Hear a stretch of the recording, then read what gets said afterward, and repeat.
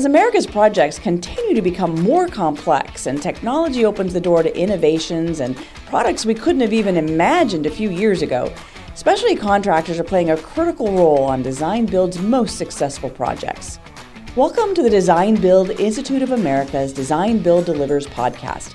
I'm Kim Wright at DBIA's national headquarters.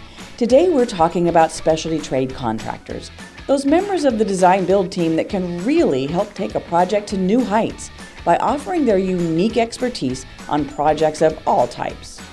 And thanks to the newest member of our podcast team, Georgia Pacific Gypsum, for their support in bringing this podcast to you. So let's not delay any longer. Today we're talking to two longtime design builders about why specialty contractors should be considered among the most important members of your team. Don Warren is Executive Vice President of McCrory Construction Company and one of DBIA's founding fathers.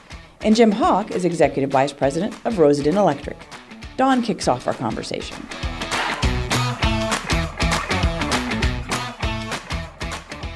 We're only as good as our trade partners.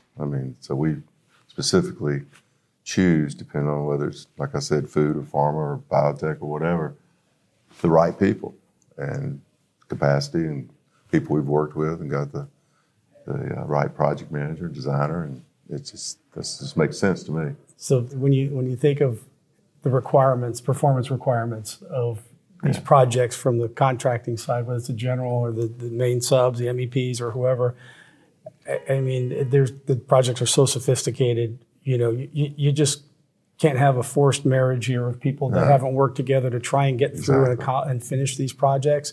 Projects these days are so complex and so demanding. You really have to know who you're going to partner with, and you need to know the history of getting through challenges together and know expectations, and you have to have a level of trust. And it seems like the way that the industry used to work with design, bid, build, how can that be reasonable these days, right? Where it's just, who submitted the low bid? Well, you were just a commodity almost. Right, that's it. And it was such a hierarchical way of approaching things too, right? It really starts at the top and trickles down, which means if you're a specialty or trade contractor, you're somewhere at the bottom of the food chain, which doesn't make sense, I wouldn't think, in this environment. Makes no sense. In fact, electrical mechanical is generally 40-50% of the cost. So, and in more sophisticated projects, even more. And to me, they're the heart and soul. I always would have the MEP with me as my partnership, and if it was a sophisticated steel job, I might have a steel fabricator picked out or a concrete company already picked out. Just depend on the. And I would tell owners when they say, "Well, how do we know the trade contract is going to be competitive?" I said, "Listen, it's a transparent thing. They're going to have a reasonable market fee.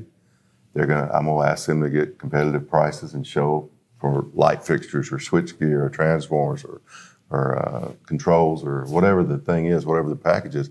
And we will do our job as the design builder, and they'll do their job and show the owner this is what you wanted. This is performance specs you had. This is you accepted these 3 or 4 manufacturers. We've got the prices. This is who we got. Here's the prices. This is who we recommend." And to me, that just makes a lot of sense. It's interesting because I just completed this last seminar, and at the conclusion, one of the questions was, how do you know the pricing is fair when you're getting selected so early and you're starting to go through design development? There's nothing on the drawings. I got asked that exact same question.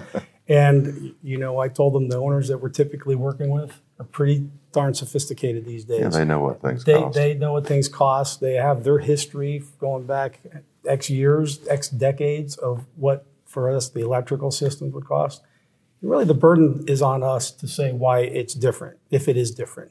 Right? We need to open book, explain why, get the quotes, share the quotes, let have everybody see it, back it up, and talk through that. There's usually some very definable reasons if there's any variation.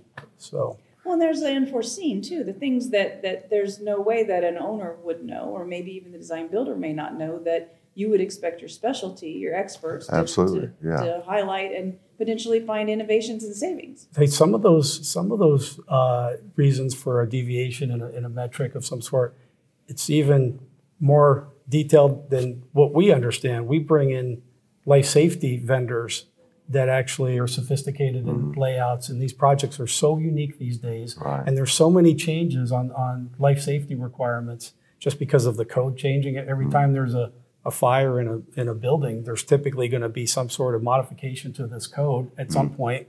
And it's very sophisticated. We need our vendors to come in and explain, well, why do we have beam detectors in an area? Or why can't we use smoke detection or some other avenue to accomplish what we need to accomplish?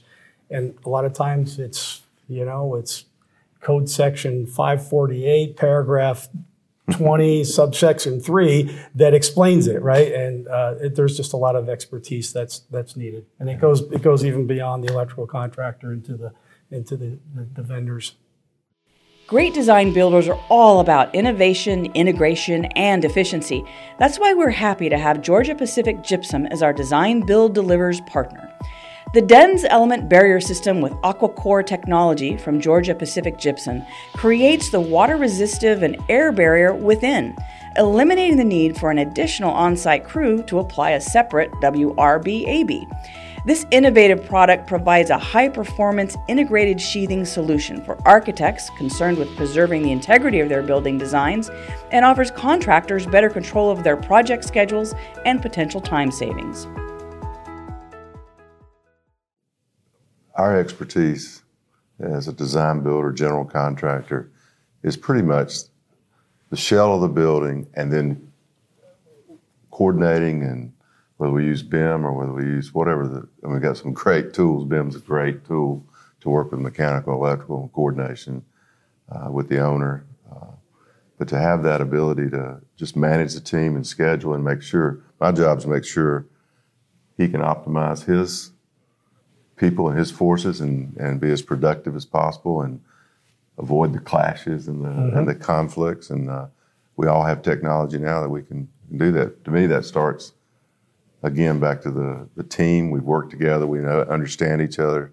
We know what key things he's looking for, what he knows what I'm looking for, and we work together. It's truly a team, and I used to coach a lot of basketball, and together everyone achieves more. That's really the what we're talking about here. It's interesting you just talked about BIM, because I mentioned in the seminar, our BIM group has expanded from probably 60 to 70 people 3 to 4 years ago to about 170 right now, because so many projects, a lot of the projects we're doing, they're sophisticated projects, and they have a BIM component that's required by the contract. And you know what?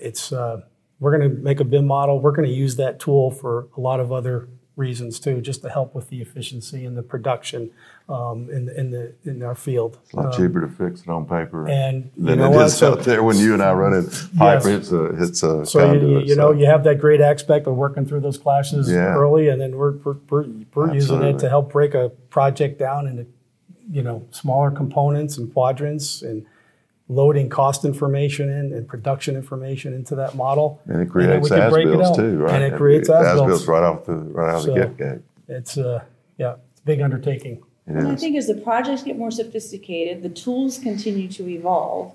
The team dynamic is changing the same way too. I would think that would be a natural way to capture all those little elements so that you can be sure that you're, in our world, practicing design build done right. Yeah. Well, we just finished a job with a Chinese owner, and it's our third job with them.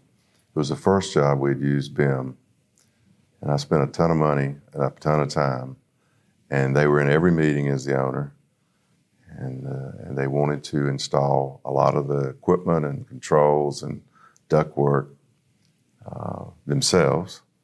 And our contractors, we got there, we're working from east to west. Here's your space, here's our space. What'd they do? West to east, and where they got to the air wash rooms, I'm not at the right, I got an opening here, and they miss it by 3 feet. And they don't work for me. They're the owner. And that's a tough situation. So we've got to got to make sure owners are educated and skilled, even if we have to do it for them. And that's another, it's hard. It's hard enough to get your own people to do and work, but it's a sophisticated business. I've always said, I tell my young guys, I said, construction is a complex business. Nothing's ever the same. It's almost like playing golf. I mean, there's not a single shot in your life ever that isn't a little different. Environment, the ground, building's the same way, right? Every project's different. And it reminds me, we were working for a developer, and it was 3 mirror image buildings on one site. Yeah. And we had to bid the first one. Now, we always did the work for this developer, but it made you bid every time. It's made us bid every time. So we bid the first project, and we squeezed down the labor units and our estimates so tight. I was really worried about whether we were going to make money on this corn shell. 3 corn shell buildings, fairly simple, probably 350,000 square feet each. And we squeezed it down, and we have great crews there. So on that first project, we probably had a labor savings of about 3%. But our crews were top crews, right? The second building, same budgets basically. We had a savings of about 20%.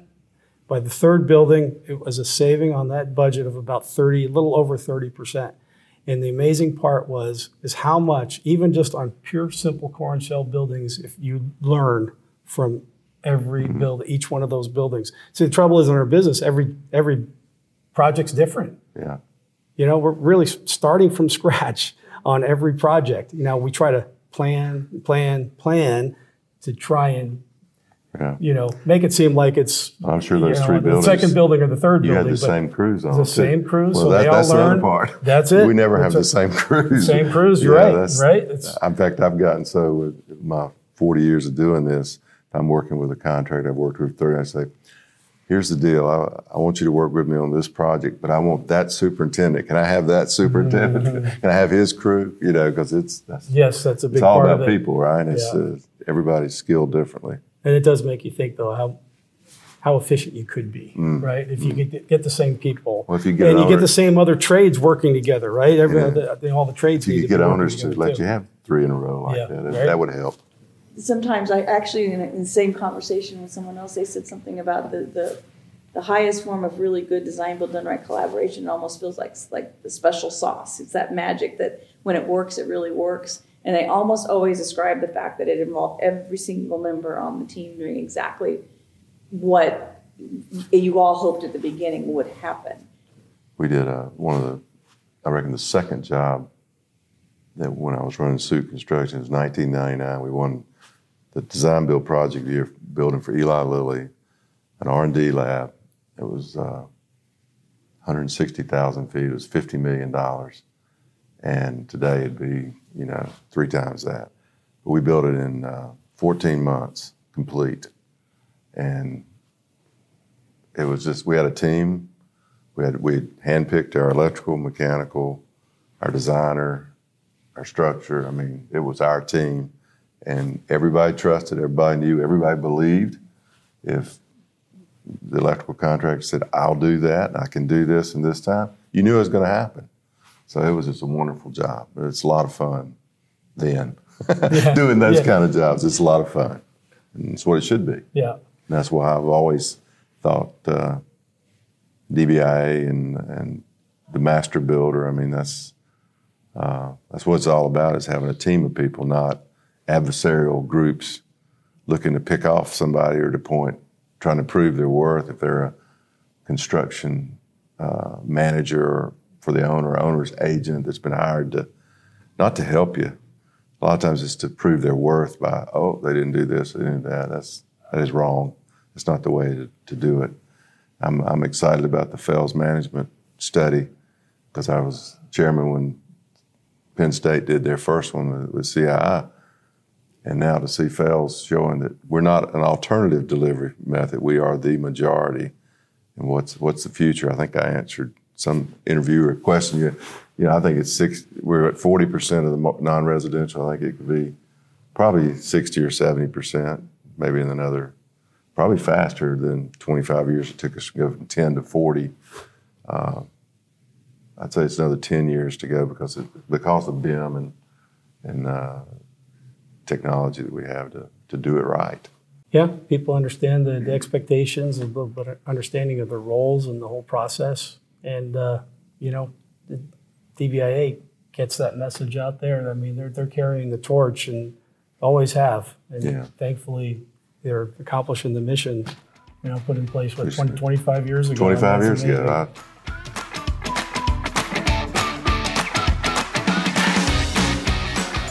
Thanks so much to Don Warren and Jim Hawk for reminding us how important specialty trade contractors can be to your team's success.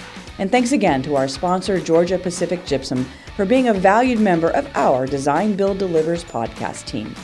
But before we go, have you registered for our sector-specific Design Build conferences in April? We've added aviation to our transportation event this year, which will be followed by the Water Wastewater Conference. 2 events, 1 location. It doesn't get any better than that. Head to dbia.org/conferences to get all the details on the only event in the nation created by and for transportation and water design builders.